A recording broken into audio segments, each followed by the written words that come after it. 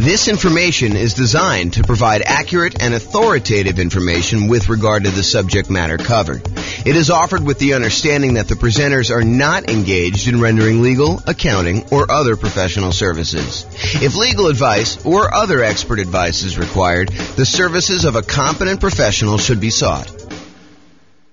Welcome to the Roanoke Real Estate Investing and Real Estate Financial Planning Podcast.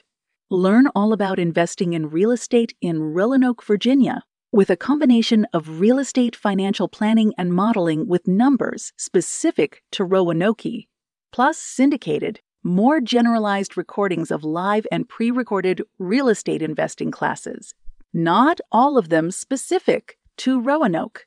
Be sure to stay tuned after the podcast for a message from our sponsors. Well, good morning and welcome, everyone. I am your host, James Orr, and today we have a pretty exciting class. I think this is a very practical class. This is the class where you find out my best tips for getting mortgage quotes from lenders. When you're about to go get a mortgage on a property, I think it's prudent to call around and get quotes from a couple different lenders because they do vary. The cost to get the loan vary. The mortgage interest rates can vary a little bit, probably a little bit less than costs. Although, they're related, right? Like you're paying a fee for one thing and you get a different rate based on that. So, they can definitely vary in that way too. But today we're going to go over some tips for getting mortgage quotes from lenders. I did a whole class before, like a 2-hour version of a class where we talked about evaluating and directly comparing 2 different lenders or 3 different lenders. And I walked you through how you use their kind of like their good faith estimates and their kind of like closing cost estimates and what their fee structures were and try to compare them. And I showed just how difficult that process really is. And that's not exactly this class. This is sort of like the light version of that class where we talk about all the different tips for, getting quotes from lenders, how you do it, some of the things like that. And I think I do cover that in that class. It's been a long time since I even looked at the outline or listened to that class, but it was pretty good. Anyway, let's get started today. Tips for getting mortgage quotes from lenders. So finding a lender. Your experienced, investor-focused real estate agent is probably your best source of a referral for lenders. Someone who is in the business of working with a bunch of investors, they've got clients closing on loans regularly. They probably know, maybe not the best, right? Because they may not have experienced the best, but they probably have some pretty good lenders in their queue of lenders that their clients, their investor clients have used and have had good experiences with. And especially when you have some clients that are, they're like the type that will call 34 different lenders to get all the different quotes. And they'll say, okay, I've narrowed it down to these 3. They're all really similar. I think I like this guy best. That is the type of client that can help a real estate agent sort through a very large list to do that. And then, of course, the agent has the benefit of saying, hey, look, I can't say that this is obviously the best lender, but this is a good lender that my clients have had good experiences with, and not saying that you won't have, the unusual, weird experience with them, but overall, I think they've been really good. Okay. So I think getting a referral from your real estate agent, a experienced investor-focused real estate agent, is probably your best source. I think your next tier for finding a lender is attending a local real estate investor meeting, meeting lenders there or meeting lenders on your own, other real estate investors that asking them, hey, I know you just bought this rental property. Who'd you end up using for a lender? Tell me about the process. Who'd you interview?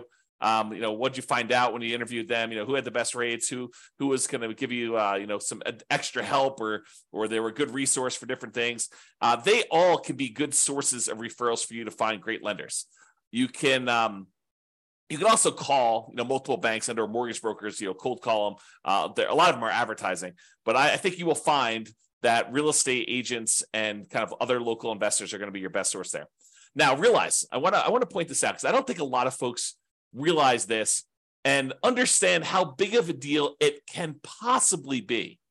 Not that this comes up that often. I want to do 2 simultaneous things for you. Number one is I want you to realize just how significant of a consequence this can be for you. But then I also don't want to scare you because it doesn't happen that frequently at all.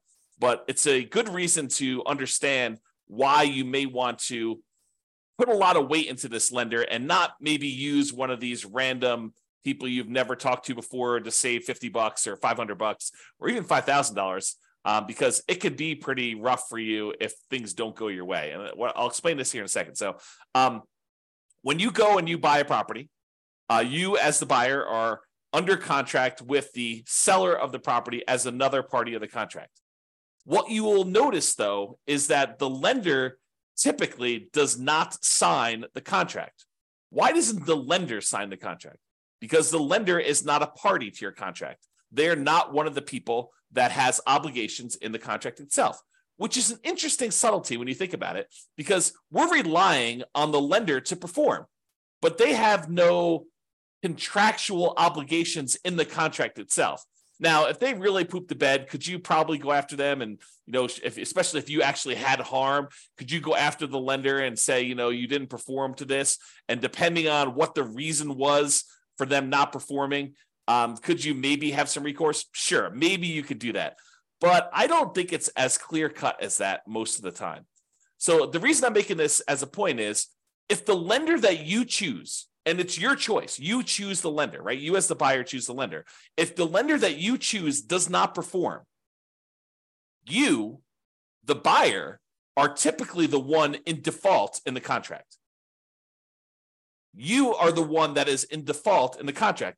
You can't say a reasonable excuse for why you didn't show up to closing with the money is not my lender didn't perform, because you had the choice of which lender to pick. You were supposed to do your due diligence. You were supposed to, check them out, make sure that they were the one that, could get you good rates and could actually perform on the contract that you're in. You can't use the lender as an excuse for you not showing up with money. And if you put up a large earnest money deposit on your contract, you could be at risk of losing the contract. And most of the time, and in a normal market, you're working with a seller and the seller really wants to sell and they really want to sell to you because, they had the property on the market for 180 days before you came along and you made an offer and you guys came to an agreement and you've already gotten through the inspection and you've kind of negotiated all the stuff you needed to negotiate. And they feel like, hey, look, I just really want this thing to close. I don't want to go through all this again, have to start over. That would be another 180 days. And, maybe I'm going to get less for my property and maybe, someone else coming in is going to want to inspect me harder and, all this other stuff could come up. I don't want to deal with that. I really want this buyer to close. If you and your lender screw up and the lender you pick doesn't show up with money for whatever reason, there could be lots of reasons for them to do that, but if they don't show up with money, your seller may decide, hey, look, how quickly could you get it done with another lender? And they say, okay, we'll extend for 7 days or 10 days or 14 days, however long it takes you to get your other lender and have them do a rush to get everything they need to do in order to close. However, the seller is not required to do that. Seller is not required to do that. And imagine a different market where the seller had 20 offers, you outbid everyone else, and maybe the day after they accepted your contract, someone else calls them and says, hey, sorry, I just noticed the property. I really, really want it. What was the winning offer? Your agent or the seller tells the new buyer, the 21st buyer that came along, what the winning offer was. And that particular seller's like, oh, had I only known, you would have offered me $5,000 more than this other guy. Well, if this one falls out, then, you could definitely have it for $5,000 more. And the guy's like, that would be great because this is my perfect property. How willing do you think the seller is in that particular case for them to give you an extra 10 or 14 days if your lender doesn't perform? I think it's less likely. And then you're out your earnest money because it's not like the earnest money, you get that back if you didn't perform, all the way up to closing. A lot of times your deadlines, all your deadlines for making sure your lender is in place and you've approved your financing, that's usually not the day of closing. That's usually a couple of days before. And it may vary a little bit market to market, depending on what is customary in your market. But in a lot of markets, it is like your deadlines, your last deadline to object on something are a few days before closing because the seller is wanting to make decisions based on you moving forward. They need to know that, hey, look, you're good. I'm ready to go. I'm showing up at closing and everything's good to go there. So realizing that using a random lender gives you a random chance of closing. Now, maybe that they'll perform, but they may not perform. And remember, the lender is not typically a party to the contract. You as the buyer are, and you choose the lender. If the lender doesn't perform, you are in default as the buyer, not the lender. Okay. Now we have that entire separate class I mentioned on evaluating mortgages and comparing lenders. So I'm going to put a link up to that here in the show notes, or in the kind of like panel for coaching clients, stuff like that. All right. So let's talk about some tips for calling lenders. A few days ago, I covered the loan comparison worksheet. I showed a little picture of it on here, but this is a good little tool if you're going to call up your lender just to kind of, see what the different rates are. You can write them down just to kind of keep track, or you can write it down on a piece of paper. It doesn't really matter, but this is a good tool for you to be able to see what the rates are, what the costs were, what the PMI rate was, if you're doing a, less than 20% down loan, and then you can see what the payment would be for that. And you can kind of compare. So it's a good tool for doing that. So if you're going to call multiple lenders, and not every one of my clients would call multiple lenders, right? Sometimes it's a lender that they've used before, and they're like, look, they have all my stuff. I know they can get it done. A whole bunch of other clients of James's have used this, or, whatever. They know that they're going with the same one. They're not going to call 2 or 3 or 4 or 5 different lenders to do this. But I do think that there is a percentage of clients that do call 2 or 3 lenders just to kind of get a feel for what quotes are with the different lenders to try to find them. So if you're going to do that, you're going to call lenders and try to compare quotes, ask for the rates, and do that on the same day. You cannot do a valid comparison if you call one lender on Monday, one on Tuesday, and one on Wednesday. It's not the same. Rates change every day. So you can't compare Monday's rates to Tuesday's rates, or Tuesday's rates to Wednesday's rates. And I happen to see someone who is on the webinar right now who had a very interesting experience like this, where we were in the election period and they were looking at a property and they were pretty comfortable in the rates that they were getting. And then they called their lender on the next day, and there was a lot of chaos going on in the marketplace, a lot of uncertainty, and the rates had changed a lot. So imagine you had called one lender on one day and you called another lender on another day, and those rates were vastly different, not necessarily because the lender was more expensive. In fact, the one that had the higher rate may have been the cheaper lender, but because the rates themselves had changed. They can change a lot day to day. So you have to call them all on the same day of doing that. Okay. Now, when you call the lender, a lot of lenders, not all of them, but a lot of lenders are going to want to pull your credit score. They're going to want to tell you, look, in order for me to give you a valid rate, I'm going to need to know your credit score. And that is true. It is true that in order for them to give you a valid quote and estimate cost and everything like that, they're going to need to have your credit score to do that when you finally do the loan. But when you're calling around to 1, 2, or 3 or 4 lenders, you don't necessarily want all of them paying your credit report all at the same time. And so for that reason, what I would recommend you do is, tell them, look, either have the first one do it so you know your credit score, or use one of these services where you can estimate and hey, look, my credit score is 785. So why don't you just give me quotes for stuff above 760? Say it's 760 or better, or use 760. And I'm pretty sure that I'm going to be above 760. And so you can just kind of get a comparison of everybody at a rate. So either you tell them, kind of what you estimate your score to be, and say, look, if I decide to go with you, we'll verify my credit score then. Right now, I just really want to get a feel for how your rates and fees are. And then if I decide to go with you, then we'll do that. So I'm telling everybody my credit score is 760. Let's go ahead and get rates at those. Then they'll pull rates at 760, and they will figure out what the current rates are and current costs are for someone who has a 760 credit score. In general, I only let the lender who is going to actually do my loan pull my credit, partially because I lock my credit down. I don't want to have it open at this period of time either. Okay. So only the one that you choose. If you don't know your credit score, have your first one pull your credit if you want to do it that way. And then maybe you have it pinged twice, which isn't going to be that big of a deal. The credit reporting companies, they understand when you're shopping for things, sometimes you'll have more than one soft pull on your credit for that. Okay. So tell the others that you're calling when you're doing the comparison what your score is. And if you decide to use them, you'll have it pulled then. Then ask questions that are important to you. And I'll give you some ideas of questions on the next couple slides of things that you may want to ask. Now, I want to warn you. You really don't want to go and interrogate your lender. You don't want to go and say, tie them to a chair, put the little bag over their head and waterboard them and say, answer these questions, answer all of them right now. And you don't want to do that. You really want to ask the most important questions that you have for your lender and to get the information you need to be able to make a good comparison. And I think what tends to happen is we tend to ask more questions to the lender that we are likely to choose. If you get quotes from the lender and the rates are like much higher than everyone else, you can ask like 1 or 2 or 3 qualifying questions, but you're really just sort of almost being polite at that point. Really what you want is the one that you are going to pick. That's the one you're sort of verifying all the different stuff with to kind of move forward. Also, rates aren't everything. Rates and fees aren't everything. I totally would be willing to pay a small premium for someone who is going to be much easier to work with, much better to communicate with, maybe add some value in other ways, like helping me improve my credit score, although my credit score is fine. But, if I had some credit blemishes and they were kind of skilled in that area, that is worth some fee.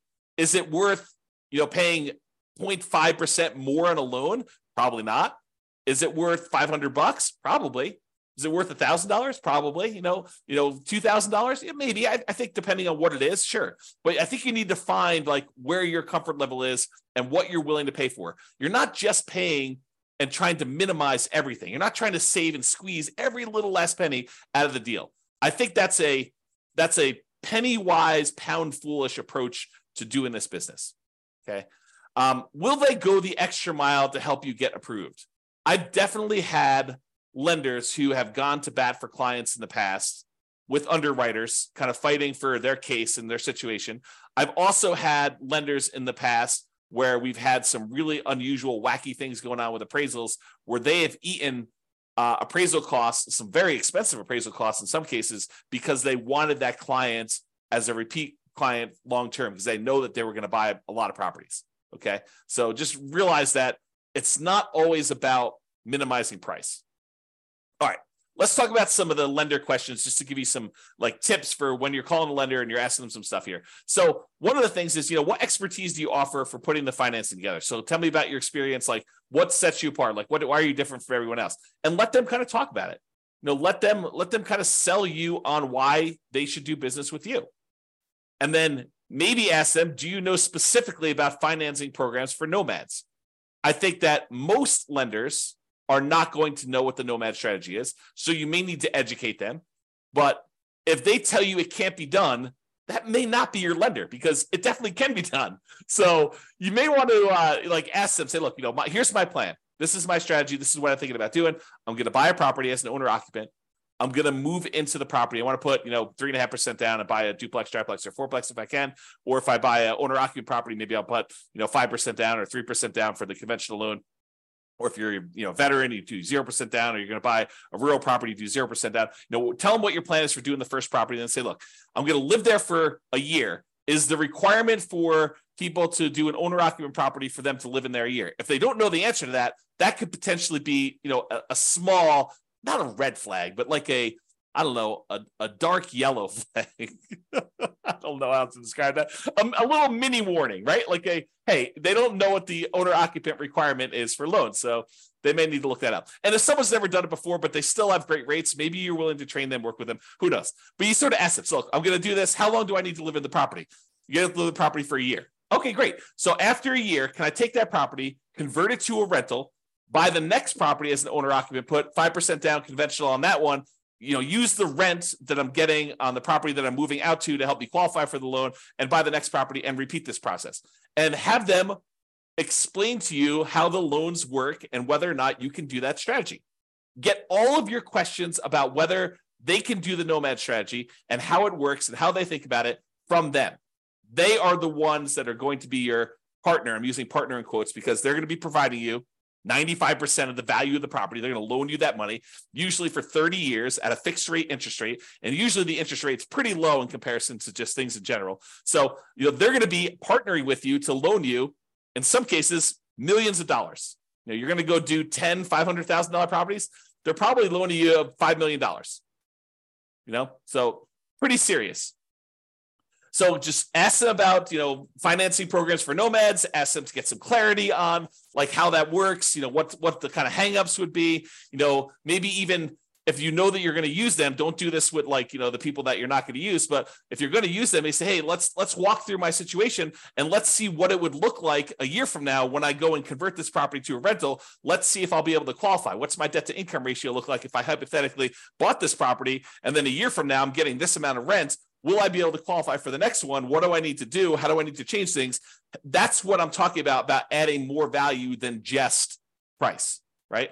Am I willing to pay $500 for someone who's going to help me plan out my whole strategy and make sure that I can do it and be on my side and help me optimize and say, look, we're going to need to improve your credit score over the next year. You can do this one fine, but we really want to improve that. Here are the things we need to do. And this is what we need to do for the next loan. And, if you can't get this much in rent for this property, we're going to run into some problems. So they'll help you with stuff like that.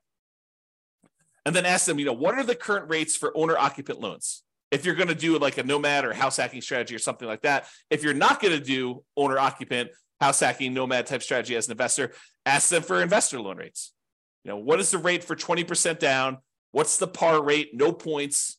And what is it for, someone with a 720 credit score, 725 credit score, 760 credit score? Okay. What's the difference between 20% down and 25% down today? Get ideas from that. Okay. What are the current rates? And then how many loans can I get as an investor in my own name? And then if you are married and you're thinking about doing more than 10 or whatever the current loan limit is, ask them about loan planning for me and my spouse doing different ones. What if I do one and my spouse does one, then I do one and my spouse does one? And, do we have to have separate tax returns? And, it's not unreasonable if they don't know the answer to say, can you check with the underwriter that you guys use and get back to me? I don't think that's unreasonable at all. You're not doing that for a lender you're not going to use. You're not going to do this as your first pass, but when you start digging deep and you're talking to a lender, asking those questions, I think, become important. Okay. What type of documentation will I need to process the loan? Especially important if you're a self-employed person, because I think that varies a little bit more, but you want to find out from them what type of documentation will you need. Did you have any unusual situation happen to you? Did you just change jobs? Did you just get a promotion? Did you switch companies? Did you have a long period of unemployment? Stuff that could be a factor for you, ask about those things. Okay. I think yesterday or the day before we talked about the common things that lenders will ask for when you go to get a loan, but use that list and verify. What type of down payment will I need to buy a property? If you don't know the answer to these things, if you haven't watched all the financing classes, ask them questions about can I do a nothing down loan program? Do you have down payment assistance programs I could use for buying my first property or second property? Can I do a VA loan? I'm a veteran. Do I have, what do I need in order to do that? What do I need in order to do a rural property USDA loan? Or, what about this 3% down conventional or 5% down? But ask them, if you don't know the answers, ask them for the different loan types and get clarification on, what's the difference between these? What's the difference in rates? What's the difference in that? That's part of what that spreadsheet, the loan comparison spreadsheet, is for. It gives you spots to kind of fill in the blanks, but they may have additional loan products that I don't know about right now, or that have changed since I did this class, or, that they just have specific access to. It's unique to them. Okay. So what about fees and team? So about fees, how do I pay you for your service? And in most cases, they're going to tell you, look, you pay this sort of fee when I get the loan or whatever it is, or in some cases, they may charge you an upfront fee or whatever they're doing, but understanding how you pay them for their service and what the fees are, I think it's important. Is there a fee on loans that are closed? I think that's a common way that they get paid. And what is the fee? Is there a fee? It's not written down here, but is there a fee if I don't close? What if I get to the point, we go through, we get an appraisal done, and maybe this particular lender does not have you provide a credit card to pay for the appraisal up front. Maybe they actually pay for the appraisal and they just charge it as a line item on closing. Some lenders do it that way. Most lenders, especially most independent mortgage brokers, will ask you to put your credit card in and pay the appraiser directly. Although maybe that varies a little bit market to market. That's something I don't know. But I think that some mortgage brokers, especially around here, will have you pay for the appraisal with a credit card outside that. A lot of the credit unions, for some reason, they don't charge you for the appraisal up front. They'll just charge you at closing. And one of the weird things about some of the credit unions around here is if for some reason you end up not closing on that loan, a lot of times they'll eat the appraisal. They won't charge you for it. But I don't think that's mostly true with different mortgage brokers. So understand that. Ask them, what if I don't close on the loan? What if I get, a week before closing and something happens? Are there any fees I need to pay you? Understanding that if that's really important to you. It rarely comes up, but it could come up. Is there an upfront fee? Ask them that. Is there a minimum fee percentage and or dollar amount? If so, what is it? Some of them will tell you, look, if you're doing these really small loans, it's going to be more expensive than doing like a $500,000 loan because I'm getting paid a percentage of the loan amount. So if you're coming in there and you're buying a $500,000 property and you're putting, 80% down, you only want to get a $100,000 loan, that may be more expensive. What happens if I end up not doing a loan with you? Talked about that. Team, do you have any assistants or staff that work with you that I will be interacting with? You would be surprised.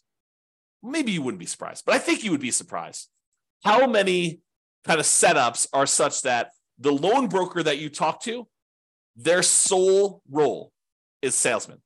They are out there shaking hands, kissing babies, meeting people, attending meetings. They're the ones that are going out there and generating the business. But once you decide to do the loan with their team, you never hear from them again because they're not the ones doing the loan. They're out there still going to meetings, meeting people, drumming up business, and they have a team of assistants that handle the loans. In some ways, it's sort of like, it's not exactly, but it's very similar to how I worked as a real estate broker. There's a team. It was me and my wife, Tammy. And for the most part, if you wanted to go see a house, most of the time you would see me. I was out there teaching classes. I was there having lunches with investors. I was doing all that different stuff. But then when you actually wanted to write a contract, we'd be out looking at property. You're like, okay, I want to write a contract on this. I would literally get on the phone while we were there and say, Tam, we need to write up this contract. This is the terms. This is what they want to do. And Tammy would take it from there. And she pretty much handled contract to close, that entire stuff. Now, I would get on the phone and answer questions. I would do some negotiations and stuff like that. But for the most part, Tammy was shepherding your deal in from when you wrote the offer all the way through to closing, and honestly, even after closing. But if you have questions about stuff, usually I was the point of contact to do that. But I don't think that's an unusual setup. Having someone who's really good at, they call this the rainmaker role, right? Like the guy who's out there, gal who's out there generating the business. And then there's the people that they have the detail-oriented, attention to detail, filling out the contracts, following the paperwork, the kind of sitting in the office. And honestly, it's probably a better setup. At least I will tell you, my experience is it's a better setup. Because if you are constantly distracted, you're like, hey, look, I'm filling out paperwork and doing your contract. And then, oh man, it's 11 o'clock. I need to go show another property to so-and-so. You get like out of your groove and then you got to come back to it later. And you're like, where was I? Oh yeah. Oh, I was doing this. And then things can happen. Right? Like you get distracted, you like go to a meeting. I'm sure this is true of like other people in other jobs where you're doing like your core competency type work. And then you have a meeting in the afternoon and then your whole day is blown because you like can't really go deep into the work you need to do because you have a meeting in an hour and then the meeting lasts, an hour and a half. And then at the end of that, you're like, oh man, I had all this meeting stuff. I don't really have enough time to go deep into the work. And so you're distracted and you're hard to do the stuff that you really need to do. But because you can't switch back and forth easily, I guess is the way to describe it. So you want to know, who am I going to be dealing with? And so in some ways, you want to know if you're going to deal well with them, not necessarily the sales guy. The sales guy could be awesome. It could be like super friendly, friendly with everybody, the kind of like backslapper, really happy, all friendly, be around. And then the person you're working with could be like total meanie who just is like, like not very friendly at all and not very good at answering questions, but I don't know. Not saying that Tammy's that, but that's I've seen stuff like that before. All right. What would I be dealing with you on directly? And what would I be dealing with them on? Just kind of getting some clarity on that. All right. References. So what percentage of your business is from new clients? What percentage is from repeat business? I will tell you this changes over the course of a career. When you're brand new, everything's new. All of it's new business, hardly any of it is repeat. But you get to a certain point, especially if you stop doing business generation things, that the majority of it is from repeat business. Or it should be. If it's not, that's a warning sign, right? What percentage is referred from existing clients? This was a major point for me. Like we had a lot of existing clients referring people. And if they're not getting referrals, that's probably a sign that the quality of their business may not be what they think it is, right? Because you should get referrals in this type of business. Now, if that's like, if someone tells you, I don't get very many referrals or something like that, it could mean that they're new, which is definitely a possibility. And in a business like this, sometimes people cluster together. Sometimes their clientele is relatively young, new people, and there's not a lot of them necessarily buying houses, as an example. Or maybe it's really, really old people and they're not buying houses. Or, so it's like, you got to understand a little bit more. You can't just use this as a number and make a decision based on this, but it's something to think about. Here's another question. Do you have a few, that means 3 in my mind, existing clients that you worked with in the last 6 months? That does not mean friends from high school. You want recent people, ideally ones that are sort of arm's length transactions, although in this business, it's a lot of people that so it's hard to get truly objective sort of separation that I can call as references. You probably want to get investors, nomad references when possible. Someone who is doing something similar to you. It'd be helpful to understand that. Which goes back to like how we told you about how to find them to begin with. If you find an investor who recommends them, well, then you already have talked to them. You got to get that reference already. And I realized that this is what you tell the guy you're interviewing, or the girl you're interviewing. Hey, I realize people don't always agree. If I happen to stumble upon your most troublesome client, what would be their biggest complaint about your service? And then here's a warning. If they say they've never had a problem, they've probably not had enough clients, because problems naturally come up in business. I know that I've definitely had clients that were like, oh, that was a little rocky. And it's natural. I mean, things come up that were unexpected. And I don't always cater to what everyone thinks things should be like, right? Some people tell me, look, you should do this. I'm like, that's just not my business. That's not how I do it. I'd have to think of an example, but that's just not how I would normally work things. Have you worked with any real estate investors, nomads that have invested like I'm doing? And can I tell them about your service?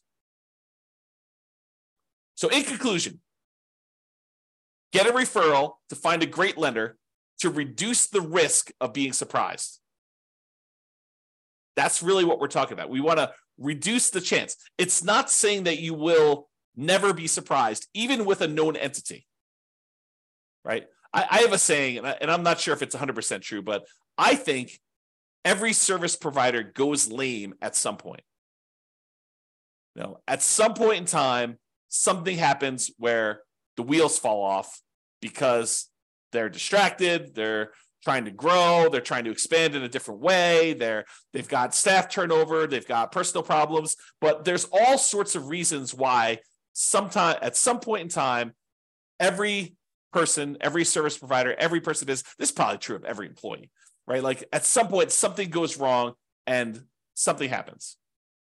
It is the extreme rare case where someone will have a perfect record and nothing will ever have gone wrong. So what we're trying to do is reduce the risk, not eliminate it. Interview your lender, get quotes all on the same day with the same credit score. And then have a conversation, not an interrogation. Don't waterboard them based on the interview questions and some of the ideas we've given you based on that. Okay? That's all I got. Any final questions? I don't see any. Thank you all for coming. I do appreciate it. Good to see everyone live. Most of the time, we just get people listening to the recording. So it's great to see people live. Thanks, everybody, much. And I will talk to you all soon. Have a great weekend. Bye-bye for now. With home prices up, mortgage interest rates up, and rents up, but not quite enough to counteract the higher prices and interest rates. Cash flow on rental properties in Roanoke is harder than ever. Book a call with the Real Estate Financial Planner to apply our proprietary 88 strategies to improve cash flow on your rentals. See the show notes for a link to schedule your call and improve your cash flow today. If you're a real estate agent, lender, or professional in Roanoke that wants to help our real estate investor listeners, consider reaching out to learn about collaboration opportunities with this podcast. We'd love to add more value to our listeners by having you assist our investors buy, sell, and finance their real estate investments. See the show notes to schedule a call to discuss collaboration opportunities.